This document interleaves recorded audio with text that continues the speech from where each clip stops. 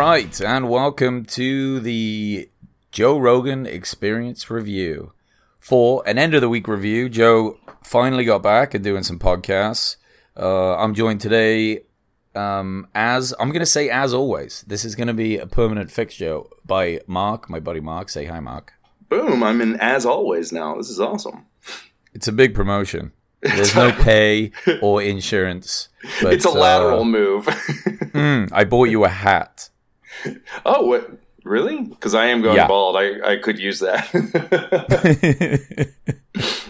Yeah, that was my polite way of just reinforcing. Being like, Mark, you need to do something about your head. It's disgusting. There we go. We got that. It's happening to me too, actually. I think that Instagram picture of both of us at the Comedy Store, that really highlighted it for me. I'm like, man, we are going bold. Yeah. It's happening. I feel that, and the fact that I have no hair on top of my head, that highlights it for me too. That highlights it even more, yeah, that every too. time I look, I'm the science of light and reflection. And it's funny because like 2 years ago, I looked in the mirror and I was like, I think I have about 2 years left of this head of hair before I'm going to have to do something about it. And here we are, right on track. There we go. It creeps up on you, one hair at a time. You almost don't notice. I'm the follicular Nostradamus. Fantastic. Well, thank you for being here, Mark. You'll get your hat shortly in the mail. Woohoo! Joe, it turns out, was not away hunting. There were rumors that he was, and he alleged that he would be. He was talking about going hunting when Jocko went, but it turns out that he went to Italy, that sneaky bitch. He ran off, went to Italy, looked at the sights. He loves to do that, and that's it. So now he's back. He only got a couple podcasts in this week. Mm-hmm. It was Dr. Cornel West, legend. Yep, from Harvard. And Rico Verhoeven, which I've been a big fan of for some time, and I love watching his kickboxing fights. And would probably win in a fight with Cornel West. So. Yeah, I would say, unless Cornel he could like just out-philosophize him and be like, you don't even need to fight. The fight's internal. Probably not. It's not no, brother. No, that's not how we're going to do it. Because when you kick, what you're really doing is kicking society. And then he'll throw off. And Rico will be like, I quit. He's like, excellent. Yeah, that's a good point, actually. Yeah, It's coming together now.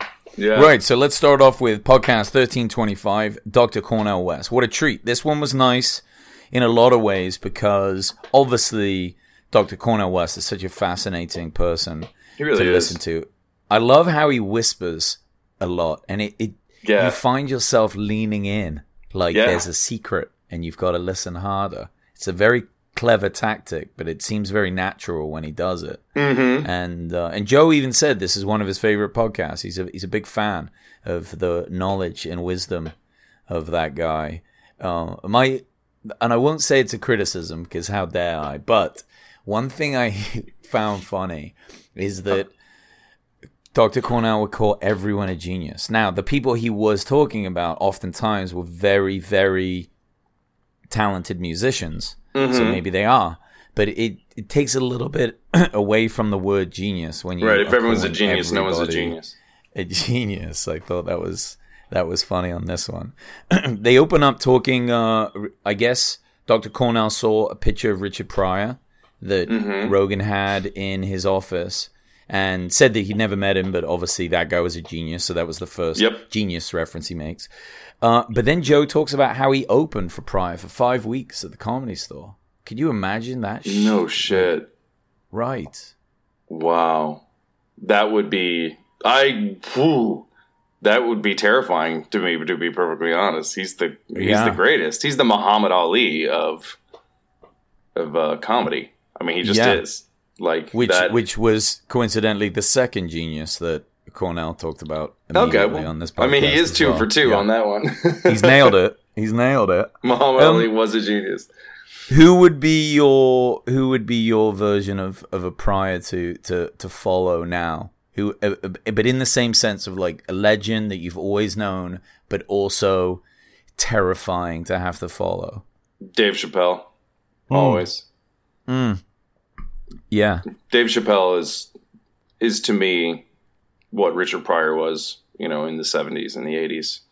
To me, at least. I think David Chappelle, he's not just, because you and I have talked about this a million times. When it comes to comedy, there's different styles. There's your good writers, there's your good performers, there are those who are both.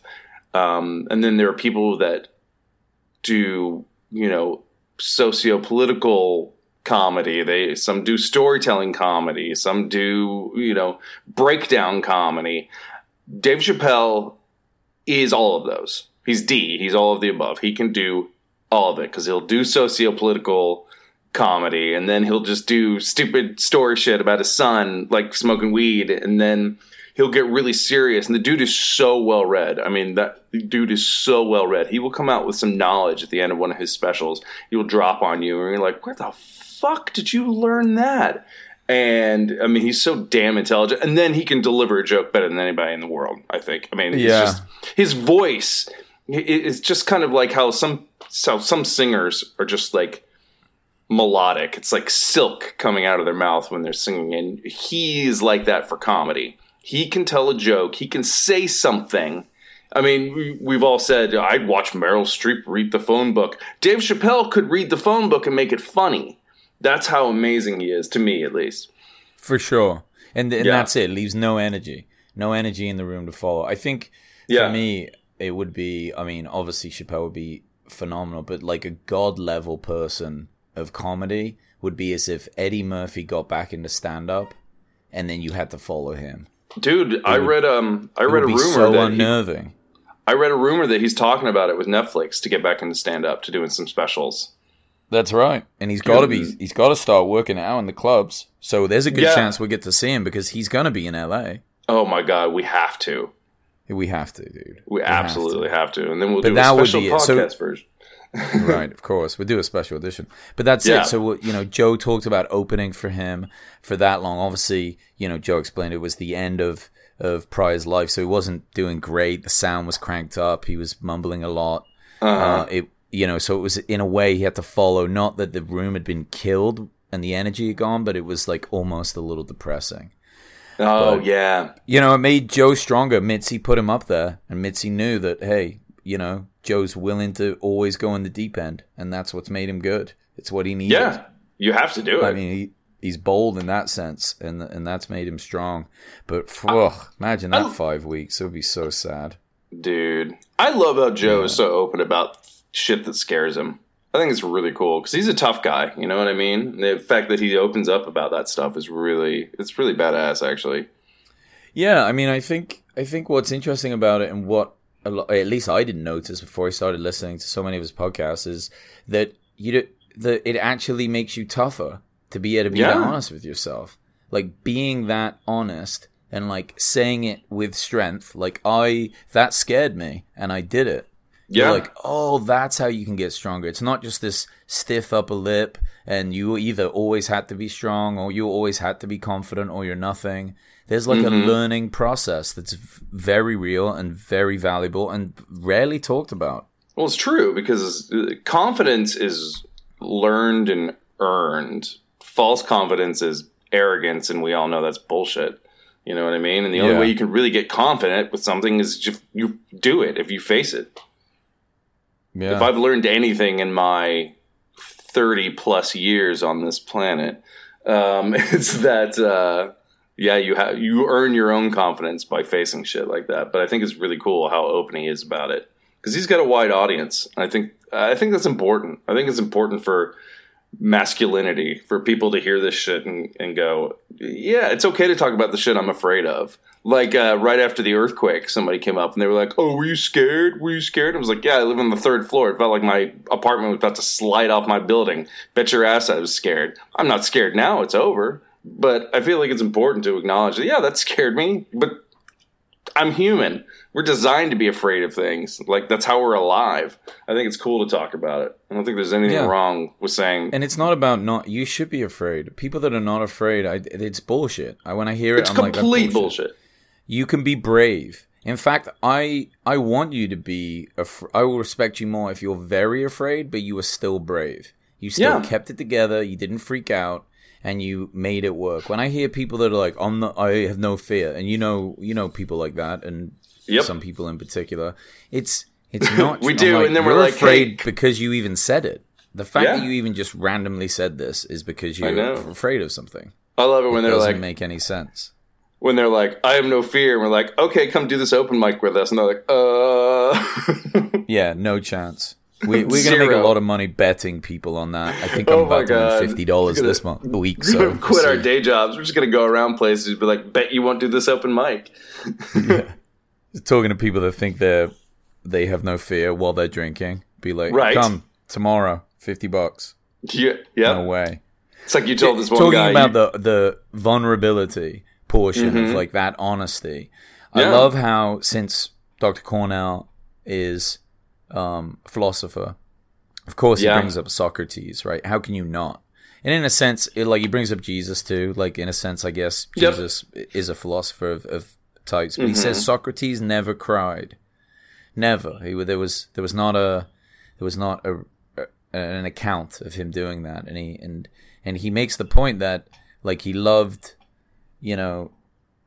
wisdom, but he doesn't love people. Because if you don't cry, you don't love people. And I'd never thought of that in that sense. It's very strange, but it's like, wow, what does that mean? Where in contrast, he said Jesus never laughed. There's no laughter. Jesus cried a lot, though, because that's different. It's different in that sense. Because that's true. Jesus is loving people, and he can get angry and he can get sad, but the comedy is something else. Exactly. So is Socrates a sociopath? What is he saying? Could have been. I know he says that, but I remember vividly in Bill and Ted's Excellent Adventure, Socrates becoming overcome with emotion. So Cornel may have to check himself. That's a good point, actually. Yeah, it was a very emotional scene in that. We know that movie is factually accurate. Well, technically, since it's time travel and they just changed the past, it is. Can you believe they're making a third one? I can. There's and like I'm real thrilled. rumors, and I'm just like, what? Oh no, they're shooting it. They're shooting it right now. They've been shooting for like a month. Oh, dude, if they could pull that off, is anyone going to take that shit seriously? Like, it would have to. What would it take for you to go watch it? What would you have to see in a trailer for you to be like, yep, I'm going to fork out probably $30 and 2 hours of my time and watch these old guys do this? Very little. I will be first in line to go see that movie. Bill and Ted's Excellent Adventure is one of my absolute favorite films. I do love him. I do. I just can't imagine bringing myself to go watch it. I don't go to movies much, though. It takes a lot for me. No, it takes a lot for me, too. Because you're right, it's like a $30 venture, especially if you're going to go to like, one of the more bougie, expensive theaters that just cost you an arm and a leg. And it's like, and that's the unfortunate thing for those smaller films is like, you just don't want to go spend $30 to see a smaller film. You're like, it'll be on HBO or Netflix in 3 months, 6 months, something like that. It drives me crazy. But, I don't want to drop that much money to go see a smaller film. But I will drop it for Bill and Ted because that shit is going to be bomb. Yeah. Get a high as you have to be very stoned when you watch that, too. I can't wait. It's be great. Well, it's not going to be the same without Colin, though, is it? No, it won't. It really won't. How are they going to... I wonder how they're going to work that in. I don't know. They'll figure out a way. They're smart. They are smart. It's the original writers. I mean, everybody from the original movies that are still alive, I think, are coming back. So that's great. Yeah, I think that is great. They bring up Colin too on this podcast, just about like how prolific he was with his writing, like a new special every year, all the way up until he died, and still performing. Yeah, and they make a good point. Like he said that the arts are really what bring us together. We have all these things to fight over, but there's a very important thing with this like creative endeavor that we have. And in a way, it's almost like with YouTube and a lot of people making their own channels, and like what we're doing with podcasting, and also when we do our comedy. In a sense, it's like, do you feel like more people are, things are getting automated, right? Other stuff's getting easier. People are working for themselves. It's almost like there's more creative endeavors. Maybe this is like a beautiful thing of the evolution of people. Like we just all start to become very creative. I think it is. I feel like there has been a rash of people being like wanting to pursue their art and creativity and their imaginations more. I mean, how many times have we heard from our parents and others people's parents like, oh God, please don't go into the arts, get a real job, blah, blah, blah, blah, blah. But I feel like there's, as our society has, I don't want to say matured, but evolved, there's a lot of people that are like, you know what, I don't want to just slave away and be miserable at some desk job or whatever, when I feel like I at least need to see this through. And there's a lot going on in the world, and a lot of people have a lot of things to say, and art is a great way to express that. So I think it's great. Yeah, and it's definitely one of those types of jobs that's like, it doesn't feel like work, or at least you have a really good opportunity to position yourself to where it doesn't. And it doesn't, don't get me wrong, it doesn't, whenever I do my podcasting, or, as we get ready to do any comedy shows at any level, really, it takes up your mind, and it's not always a good feeling. Like sometimes it's scary. Sometimes you're not feeling organized. Sometimes you've got a bunch of podcasts you've got to organize and edit. And I mean, it's work, but it's like work for you, and it's not work for some asshole. And whatever it's worth to you, it's worth that amount. You ever do work and you're like, God, I only get $10 for this. But if I do anything, even comedy, and I let's say I only get $5 for a show, it's happened.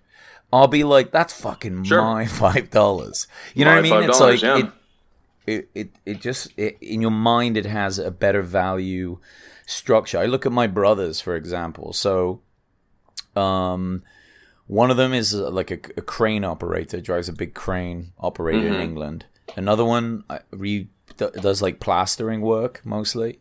But another brother of mine is a tattoo artist in Barcelona. Oh, cool. That is a very artistic, creative endeavor. And Incredibly. He, career-wise, is the happiest in that sense. And there's definitely a pattern there. Like, you just are going to have more passion. Now, people could say, well, not everyone can do that. No. Well, but I think a lot of people can, and you definitely won't be able to do it if you don't focus and practice and slowly get better and put yourself out there and gamble it all and go in that direction. Well, even as a hobby, I mean, artistic expression is so great. So even as a hobby, if you like to draw a little bit every day. If you like design, watch HGTV, watch one episode of Fixer Upper or something like that. I'm fascinated with architecture and interior design.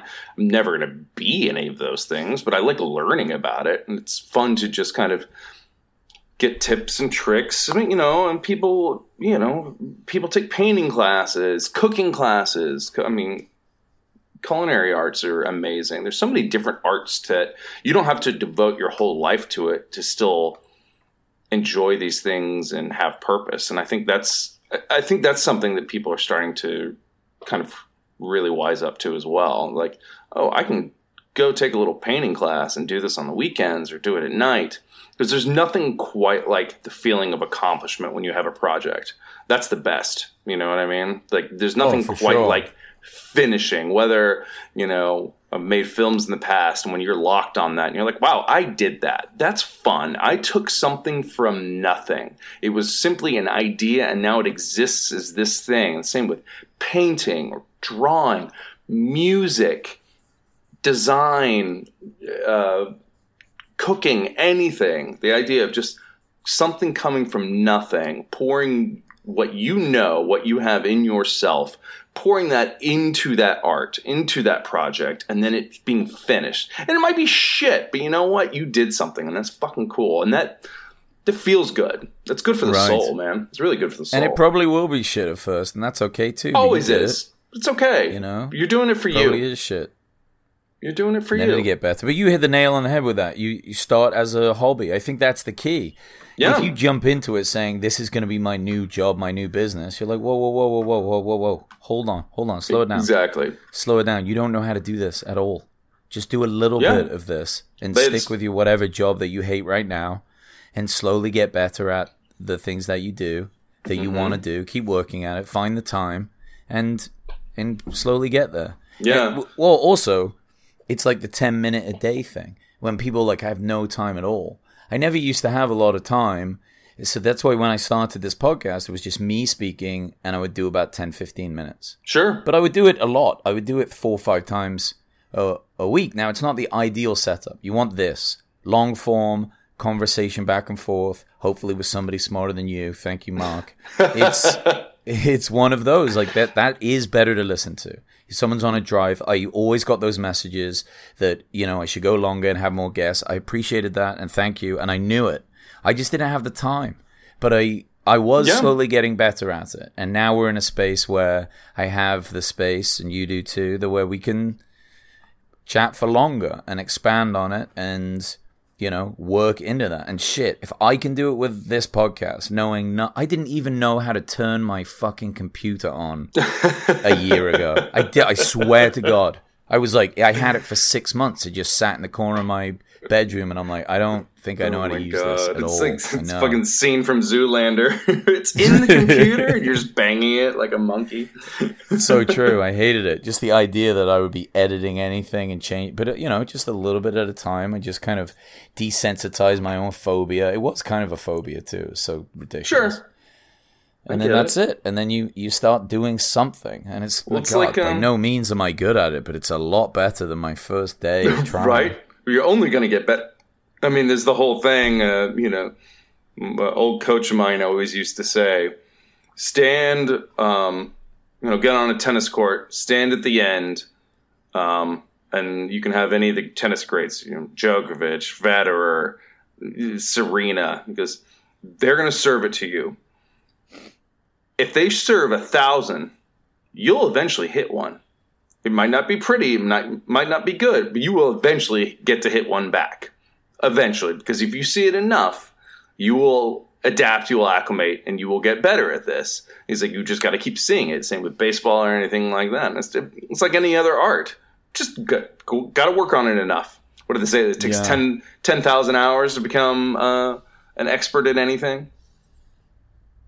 I think. Yeah, I think so. Yeah, it's something. It's hard to know what the catalyst is, though, and what is the thing. I think people struggle with finding out what it is they actually like. I agree. I think in so many ways, I think it's like just pick something you kind of like. It's better than having nothing. Yeah, I agree. You know, if you're a little bit into something, then just start focusing on it. What's nice is there's just so many spaces now for something. You know, YouTube is the best example. Look on there. There are people that specialize in, I don't know, like collecting rocks. Oh, no, mushrooms. After it rains, they like to go pick mushrooms, and they film it, and they show it, and they have a following, and this is like a thing they do. And it's like, what? Where was that space before? Exactly. Like, it's limitless, but at least they went out and did it, even though it's ridiculous. Did you ever read that story about this woman? She was a single mom. She built her own house. She and her children learned how to do it on YouTube from tutorials, and they built their own house. I did hear about that. It's pretty amazing. I read up on that a lot. And I was like, that's fascinating. That's a really cool space. I go to YouTube to figure out shit all the time. It was a real shame when their house collapsed on them. And yes, they did die. They didn't do a great job. No, apparently they live. They're fine. They're fine. They're fine. They're out there. They're kicking. They're doing their thing in LA. No, it sounded like an impossible task. I mean, it's not just a great accomplishment, but I mean, is it? It must be cheaper, obviously. Oh, it's gotta be. All the stages and steps, and you need planning permission, and like. Yeah. where are they living when it happened? And how are you getting the money for each of the pieces? Was it a loan? Like, how many fucking mistakes do you make pouring concrete the first time? God, I know. It almost didn't make any sense. Obviously, I'm being a bit negative with it, but when I read that, I was like, it doesn't seem like a thing. Well, it's pretty, I mean, just the foundation alone. Laying foundation, it's like, you can't screw that up. It's like your brother is a tattoo artist. There's no returns. He has to be good because he can't screw that up because that shit's forever. Yeah, there's no eraser. Yeah, there's no eraser. It's the same with, like, you can't fuck that up. I guess she learned on YouTube. I mean, I'm sure there's step-by-step instructions on how to lay foundation, on how to, but I mean, I was curious one day, got on YouTube, found out how to put up drywall. I was like, wow, it's actually not nearly as complicated as I thought it was. There really are good videos on there. I've done some things that were pretty awesome because of YouTube as well. Working on vehicles is really good. Yeah. So many specific things. They're like, this is how to pull this, and this is this. And what's really nice is they throw in, my motorcycle wasn't working recently. Part of the reason I didn't get to that Wednesday show last week, but I got it all cleaned out. But while looking on YouTube videos, it was like, oh, you want to use a guitar string for cleaning out the tiny little holes in the carburetor that get damaged because the inner coating is brass, and that's a soft metal. So if you use a metal that's harder than that, it will damage, scratch up the. And I mean, these are really good bits of information. I mean, oftentimes in the past, when you would like, okay, what else would you have done in the 80s? You go buy one of those motorcycle car books that were not terrible. They were so difficult to follow unless you were a mechanic, and it wouldn't tell you things like that. They were like, clean out the hole. They don't tell you how or what to use or the other bits. I mean, there just wasn't the space for it. There wasn't the pages. It was so lucky to have that knowledge. It's wonderful to have that knowledge. But then the problem is you get real educated people like Dr. Cornel that have facts, that went to amazing schools like Princeton and Harvard and have learned so much information. And then you get other people that are actually mistaking YouTube as like the truth behind things. Right. So yeah, you get great videos to learn about drywall and stuff, but don't tell me you've done research into physics because you've watched YouTube videos. There's also videos that tell you that we have a subterranean lizard like race waiting to take over the earth and shit when we die out. So, you take the good, you take the bad. That's it. They love that. They're so into it. Those people scare the shit out of me. They do. They are. Hey, you know what? Good for you. Be terrified of it. It doesn't matter, even if it's true. Like, whatever. I can't do anything about it. I wonder what the appeal is. Is it just that they love the idea that they know something that no one else does? I think so. Or that they see a truth that no one else sees. Right. They're so they're the only ones that are seeing it. You see that across the world, and I mean, in any religion, everybody always has kind of this feeling. It's like, I know something you don't. I have a perspective that you don't. That makes me interesting. That makes me unique. And all of them. I mean, you and I are in Los Angeles. We spend a lot of time in Santa Monica. How many people do we see with just like a self-help book? And they're like, this is it. This changes everything once you read it. Like my mom does that. My mom will get on some kick. She'll read about like turmeric.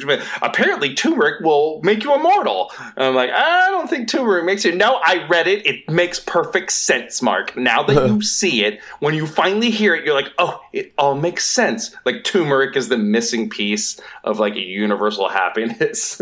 It's so interesting too. Doesn't matter what you stuff in your system. Like obviously there are unhealthy ways of living and super healthy, but there's so many other factors that are just these variables that are random that it's like you have no idea. You could be the healthiest person in the world, get hit by a car. If you want to increase your chance of living the longest, be healthy, eat salads and things, but it's not like somebody will live twice as long as an unhealthy person.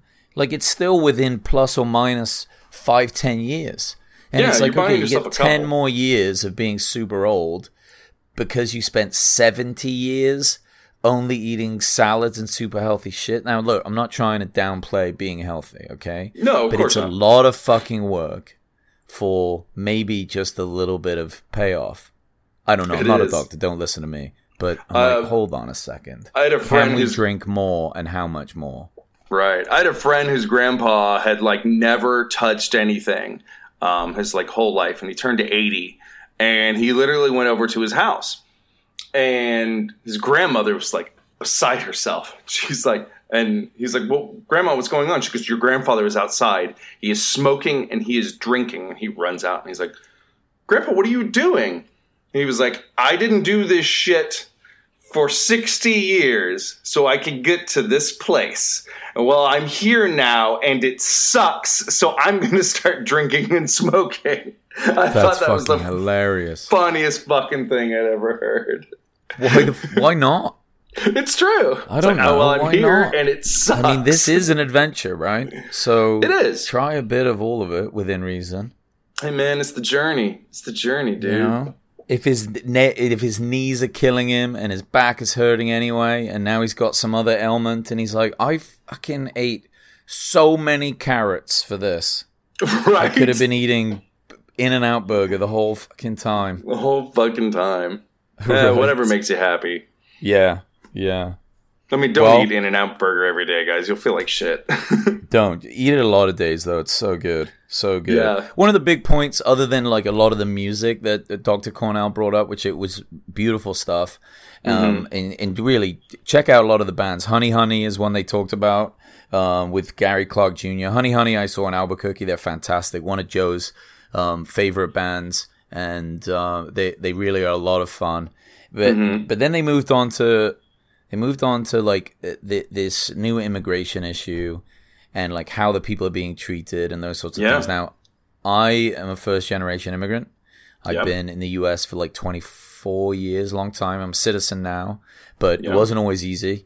You know, I had been asked to leave before, and I did politely, but I was able to come back on a visa. It's difficult. It's stressful. It's very hard. It's something that people that don't immigrate in understand, and it gets like scary. So of course I feel very sensitive to Hispanic immigrants and people struggling to sort themselves out. And I know they're not all bad, they're not all criminals. And when I see them in these cages, and these guys were talking about it, I mean, it is a kind of weird, inhumane thing, and it makes me sad because I think America is better than that.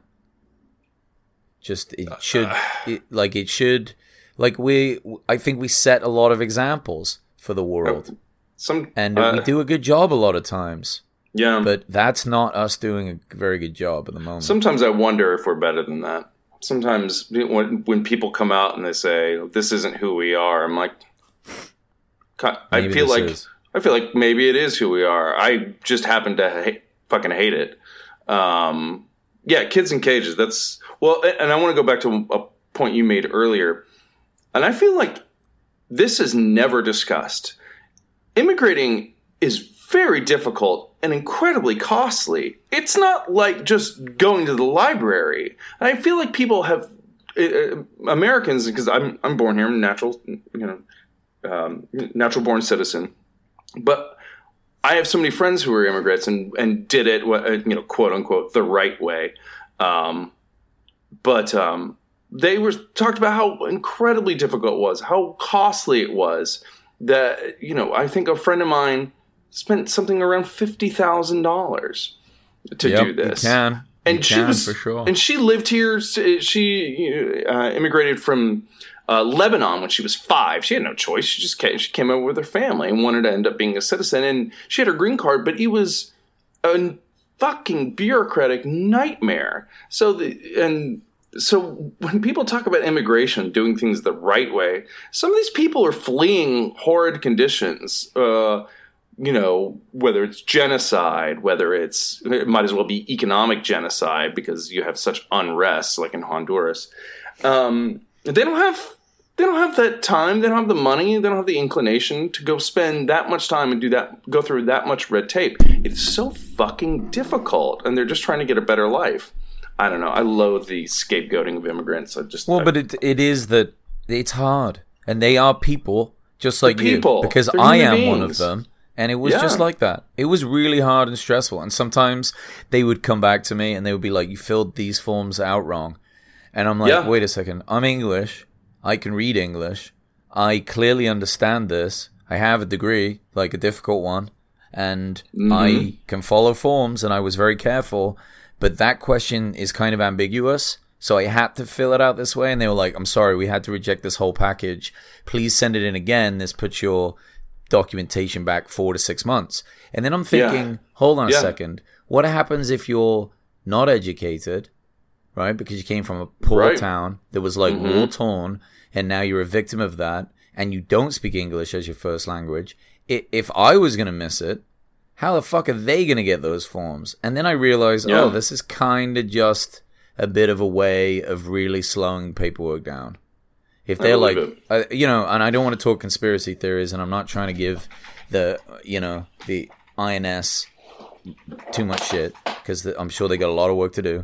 But, you could easily imagine that they're like, okay, well, we've got too many forms at the moment, so definitely check out Section 5, Question 4B, 12A, and 9C, which are generally set up to be pretty ambiguous, and they're a pretty easy way of being able to deny a lot of forms. Like, why the fuck not? That's not out of the realm of possibility for me. Right.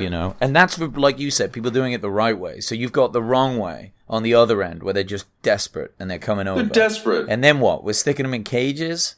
We're putting human beings in cages who, by the way, didn't commit. Well, I guess they committed a crime, but not really. They're not jail. They haven't had a jury. They haven't had time in court. They haven't been convicted of anything. They just get put in there.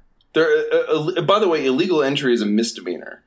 So they're being held without bond, in cages, inhumane cages, by the way. If we saw that on the news in another country, we would go, well, first of all, our American arrogance would go, oh, yeah, well, that's what happens there. But we'd also be horrified. Right. We'd throw 10 minutes of outrage at that.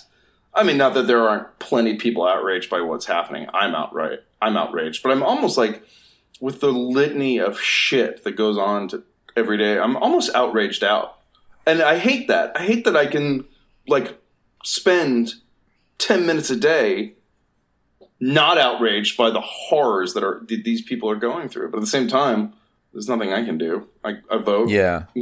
I give money to candidates I like that I feel like will really do change. But it's fucking horrible. It's fucking hard. Not cool. Not cool. And to be honest, here's the thing. It's easy to blame it just on one person, like the president, because that's his kind of narrative. But, I was, in a sense, almost deported under Clinton. So these guys are going after people all the time, Oh, absolutely. And when it comes to really what's happening, I think it's been pretty rough for immigrants for a long time. I don't think it's ever been pretty easy to get in, and it definitely got harder after 9/11. And it's just like they're just people, and that's what Dr. Cornel West was talking about. He wanted to make that point. I think it's an important factor to think about, especially if you find yourself not really giving a shit about it. Fine, I'm not telling you to give a shit about anything. Do what you want. It's totally up to you. Do what you want, but just think for a second. Oh, imagine if that was me, because Joe does that a lot. Joe Rogan is good at reflecting like that, and he's like, man, imagine if that was me and my kids. Yeah, imagine if your child was ripped out of your arms. Ooh, and you fled, your country for whatever reason. You get to what we tout as the greatest country on earth. You can never go 5 seconds without a politician jerking off to America. And if you're not jerking off to America, then you obviously don't appreciate where you are, and you have to go back where you quote unquote came from. Because America is pretty great, so I understand why they say that. It is. I mean, I like it. I'm not gonna lie. I appreciate it. You live here. It's fucking good. Try living some other places. I've done it. This is a fucking great country. But then we throw these people in cages. Yeah, that's not great. They are, they're coming here because of what is afforded, because you can walk down a street a lot of times and not be worried that somebody's going to gun you down or anything. I mean, this is a wonderful first world country that we often take for granted, and they are pursuing that, and we take their kids from them, and they don't know if they're ever going to see them again. And by the way, those kids are ruined for life. They're going to be angry. It's they're going to be terrorists. Angry. But they're done. It's not a good way. Look, maybe it's just an impossible fucking situation, but it's something we should talk about. They shouldn't hide from it. If this is the only way to do it, then we should all know about it, and hopefully, then at least we can all be accountable. Then it's not like we don't know. It's like we got to pay attention and be like, okay, this looks fucked up. All right, we can't find another way. Maybe let's work on it because it doesn't seem great. It's true. It's enough of that. It's stressing me out. It's sad. I know. It just is sad. Let's move on to MMA Show 71 with Rico Verhoeven. And I'm excited about this. It's a little bit more positive. We change the spin on this one. We're getting sad. I got a tear. Yeah, sorry to bring you guys down. Apologies. No, we got to talk about it though. We got to. And it was really important for Dr. Cornel West too. And since it's close to me and it touches things that I've gone through, Absolutely. I like to get into it. I really do. I think it's important. But yeah, Rico is the kickboxing, Glory kickboxing champion, right? So if you guys are MMA fans or into fighting and you haven't seen a lot of him, but you like the podcast with Joe, as I did, definitely check out some of his videos. He's got a huge fight coming up. And like Joe said, it might be the biggest kickboxing fight in the world. And kickboxing is a sport that I wish it got more press. I wish it was like as popular as the UFC because it's so fun to watch and it's incredible. It's unbelievable. I mean, to me, it's more interesting than boxing most of the time because it's more dynamic. You can kick. They still get tied up a bit. Boring to me now. Rocky ruined boxing for me. Well, the heavyweights are getting interesting again, finally, and that's kind of fun. That's been gone since like Lennox Lewis. I feel like we haven't really paid attention since Lennox Lewis was the heavyweight champion of the world. Very true, but the last couple of years, it's opened up. That's great. Yeah, because it's just been a bunch of Russian dudes for a while. Not that there's anything wrong with that. Oh, that was awful. Yeah, the Klitschko's. They weren't doing shit. They were so boring. It was like watching people play chess. Yeah, but now we got guys that are just knocking people's heads off, which is what we want to see. But you get that in kickboxing all the time. Yeah, it's always happening in kickboxing. I mean, a kick to the head, forget a punch to the head. A kick to the head by a world-class kickboxer will change your ability to read. It just will. And it's so huge in Holland, right? So a lot of the greats come from Holland. They're Dutch fighters. And I don't know why kickboxing is so big out there, but they've just got great people. And now it's just kind of perpetuating itself. That to me is pretty fascinating. And it's huge there. So it has the interest. It just doesn't have the exposure. And I think it's going to start getting it. And Rico's excellent because he's a giant. Right. He's like 6'6". He's a beast. He's like 250, but looks lean. He's got great endurance. It's just unbelievable. And he presses the fight too. Like he just keeps moving on you. And when he was coming up and was a bit of an underdog, but still started to, beat people, the way that he was winning was really fascinating because you could almost see it on the other fighters' faces. They couldn't believe that they were getting just outworked by this fucking dude. And I love that. Dude. Anytime you see that stuff, Badahari, all these guys, they're just like getting busted up, and such great power, great energy. There is actually they talked about on this one. Dynamics MMA is in Santa Monica. That's where I live, and Anthony Hard Dog is there. He's one of the best trainers in the world, dude. I didn't even know about this gym at all. No idea. Right. You were you just mentioned that before the podcast that you'd never heard of it. I couldn't know everything. I was like, what else do I obviously don't know a lot of shit, but I thought that I at least knew what the good gyms are in my area. I want to go over there. What a great opportunity. People fly in from all over the world, especially from Holland, to train with this guy. So they've got great trainers out there, but I mean, it really shows how good that guy is. And you can just go up there and do classes with no experience, and he's just showing you how to throw hands. Like how... Oh, and kicks, too. I mean, how can I not take advantage of that? I'm going to have to. No, you have to, dude. Psychopath that you are, you have to. You'll walk in there and be like, everyone here could kill me. I will not leave until I'm their equal. Yeah, until I can figure something out. I don't know. It stops me. It stops me wanting to kick anybody when you actually start kicking. But oh my god, yeah. It just fascinates me that this area in particular, in the LA area, obviously you got Eddie Bravo's 10th Planet main school, the flagship school, and it's just there's so many great guys and trainers out here. So lucky. So I'm gonna go. I'll let you guys know how it goes, or I'll just get knocked out and then please do, or you'll die and I'll have to find a new co-host. That's it. They're like, Adam got kicked in the head and can no longer speak. And can no longer speak or read. The podcast then just blows up. They're like, thank God that guy's gone. What was he, Australian? Mass. So I will now be doing it with a Jerry Lewis impersonator. Hey, lady! Like, boom, numbers through the roof.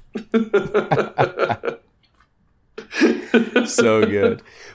One of the more interesting things about this portion of his podcast was when Rico was talking about, like, it seems like these fighters are always pretty nice and calm, and they're always very introspective as well. They don't just come on with a bunch of like bullshit bravado. Like, he knows he can knock everyone in the world out, and nothing quite like that confidence, man. Knowing you, yeah, but they're not showing it off.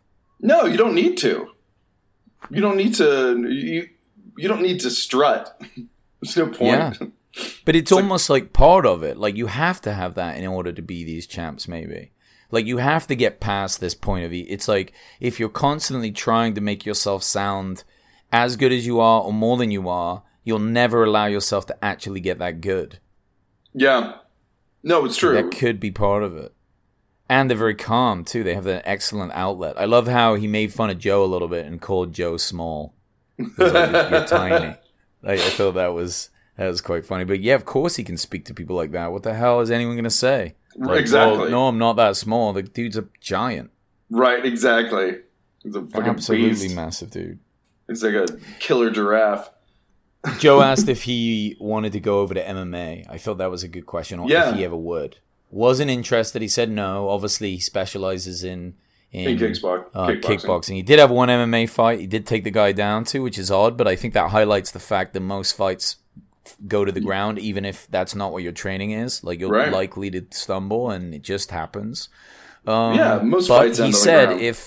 if an offer was big enough, he'd do it, and that's just the universe, baby. Like, that's money talks. I mean, 100%. The fact that Conor McGregor switched over to boxing, I thought was pretty. I think I couldn't remember that ever happening. Could you? No. But again, the money. All the money. The money. He made over $100 million doing that. Yeah. Shit. I'm pretty sure Conor McGregor would have done ballet for $100 million. I'd let Floyd Mayweather beat the shit out of me for $100 million, no problem. And by that I mean I would take one punch, fall, and I wouldn't be throwing the fight. Don't get me wrong. I would not be throwing the fight. It would just take one punch and I'd be done. Yeah. I'd be like, give me my millions. I'm done, bitches. Conor stood no chance, but a lot of people were bought into it, and I was too. I don't know what happened to my brain, but it just means that I really don't know anywhere as much about fighting as I thought I did. Because I was like, there might be a chance. He might have a chance. No, he never did. What the hell was I thinking? As soon as that fight started, I was like, oh, he's fucked. Floyd wrapped him around his pinky. He just made him, he just made him tire himself out. I was like, no problem. Yeah, which is kind of like a sparring day for... Yeah, it really was. Yeah. But what it was, a 6th round, Conor was done. He was just throwing his arms were spaghetti. Yeah, and by the 10th, it was just a mess. And then that was when, Mayweather just smelt blood and just went on this offensive that was just quite beautiful. I loved it. Yep. It just took him right out. He really just didn't have a chance. Yeah. But that's how it goes. And for that money, the same thing. Would Rico go over if Dana was like, listen, you've been the champion kickboxer for God knows how long. We want you now. You're a beast. You're a massive heavyweight. Heavyweights, like we were saying with boxing, are always the most exciting fights. And the heavyweight division in the UFC is not all that stacked right now. It just isn't. Right. You know, we got DC as the champ. We've got we've got Francis Ngannou is there. I mean, there's a few other guys, but it's not that heavy. And I think that he could come in and do some real damage. And the advantage with like the wrestling portion for the heavyweights is they're all really heavy. So they can start leaning a lot. And if you can just somewhat stay on your feet, and maybe not get taken, you can kind of work around it. I think smaller wrestlers can do worse things with you because they can throw you all over the place. It's harder to do when someone weighs like 260 pounds. Yeah, for real. But he could come. If the money is there, the UFC has the money. They absolutely have the money. They're flush with it. That'd be interesting to see. It's always fascinating to see champs from other sports cross over. Well, that's some of the best thing. You really get to see how good they are then. Absolutely. We have karate world champions now in the UFC. Mm-hmm. We got Olympic wrestlers, gold medalists, which is really cool. And often they're becoming the champs as well. I mean, these guys are very good. They're so good at one particular area that if they can get okay at others, they can really capitalize on that one area. Yeah, they can do some Ben damage. Askren with his wrestling, even though he got completely demolished recently in the fastest KO of all time by you in the UFC with a knee to the face. But that just also shows another thing. You can't just come in with a gold medal in wrestling and expect to beat everyone. The UFC is the UFC. These guys are well-rounded. They have a lot of tricks, and they might know what you won't know. And they will fucking exploit you for that too. Well, as you say, as you are so fond of saying, they're killers. It's like, these guys are killers, mate. They're killers. You gotta be a killer. It's like, what a nice shiny little medal that you had with a referee near you in your little spandex. I'm a killer. I'll kill you. It's amazing too because Rico was talking about his diet a little bit towards the end. Yeah. And like how he eats, he has kind of like I don't know a chef, but like a guy that like preps his meals, eats a lot. Obviously, big dude. And then he talks about things for recovery. Does a lot of massages, kind of daily. Yeah. Cryo is getting into. That's big now, man. Saunas are big. Yeah, saunas. I've done cryo. Yeah, we get a discount with my gym. So I only have to pay with my jiu-jitsu gym. So we only have to pay $30 to go there. Nice. I like it. I can't really tell what it's doing, but you get in the room and it's your whole body, and it just ices you down. And it's like being in a fridge in a wind tunnel. It's really intense. Like you feel like pumped when you get out because your adrenaline's kind of going. And there is that thought that like, fuck, this is only 3 minutes. But if it was 10, I would die. That's weird. Fucking die. And it's like super cold, right? I mean, it's like ridiculously cold. It's like outer space cold. Kinda. I did it once after I had trained jiu-jitsu, so I was still a little sweaty. This is a warning to anyone that has not done cryo. Don't go in if you're a little bit sweaty, right? Because, that sweat will freeze on you, and that's really bad for you. You'll get pneumonia.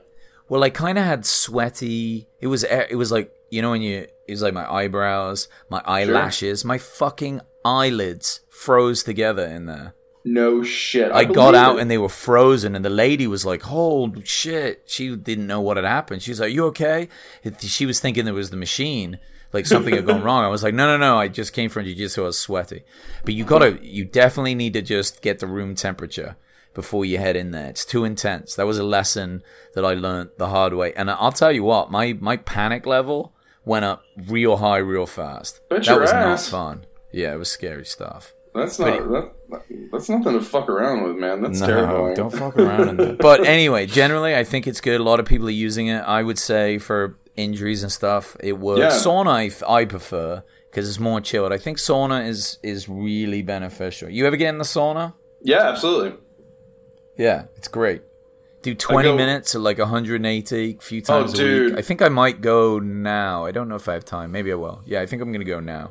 You and I have a mutual friend, Eddie. I'll go to the sauna with him every now and then. He covers up the thermostat so the steam keeps coming in because he wants it hotter and hotter. So it probably gets to more like it gets above 180. I guarantee you. It's probably close. Wow. I'm like it's like Florida in there. It's so fucking. Eddie's a psycho though. He would. I'm like, you psychopathic because we're burning calories. Oh, burning your We're brain gonna cells. die. Yeah, you don't. Yes. I don't know. I don't think hotter and hotter is the win. I think I just don't hot feel enough. it didn't feel like it was. It didn't feel like I enjoy this. Yeah, I think you want to keep it. I don't know. I don't know where the perfect range is, but it's when you're feeling dizzy, it's too hot. Yeah. I was like, and there's just so much steam. It just kept going in. And then, like, you got to take a cold shower. I'm like, I don't want to. I'll freeze my ass off. Right. So that's a steam room or a dry sauna? What are you guys using? Yeah, I guess it was a steam sauna, right?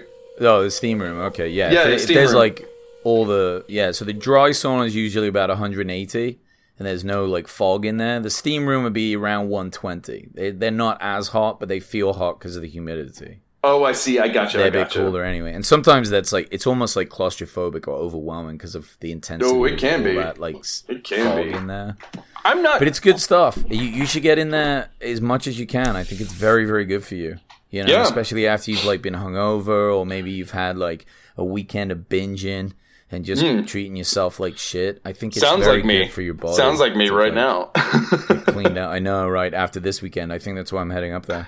Ooh, that's a good All idea. right, buddy. I think we covered baby. it for this week, and this is going to be it moving forward. So I appreciate you guys for listening and staying with us. As always, follow us on Instagram at the Joe Rogan Experience Review. You can message us on there and get updates to the podcast, ask questions, all the rest of it, and suggestions and so on. Thanks for tuning in. We're going to try and hit these hour-long ones just a couple of times a week. Probably release them on Wednesday and Saturday, depending on where Joe is with his podcast, and chunk some together so you can get it all in one go. I appreciate it. Thanks as always, Mark. Cheers, guys. Later, guys. Bye.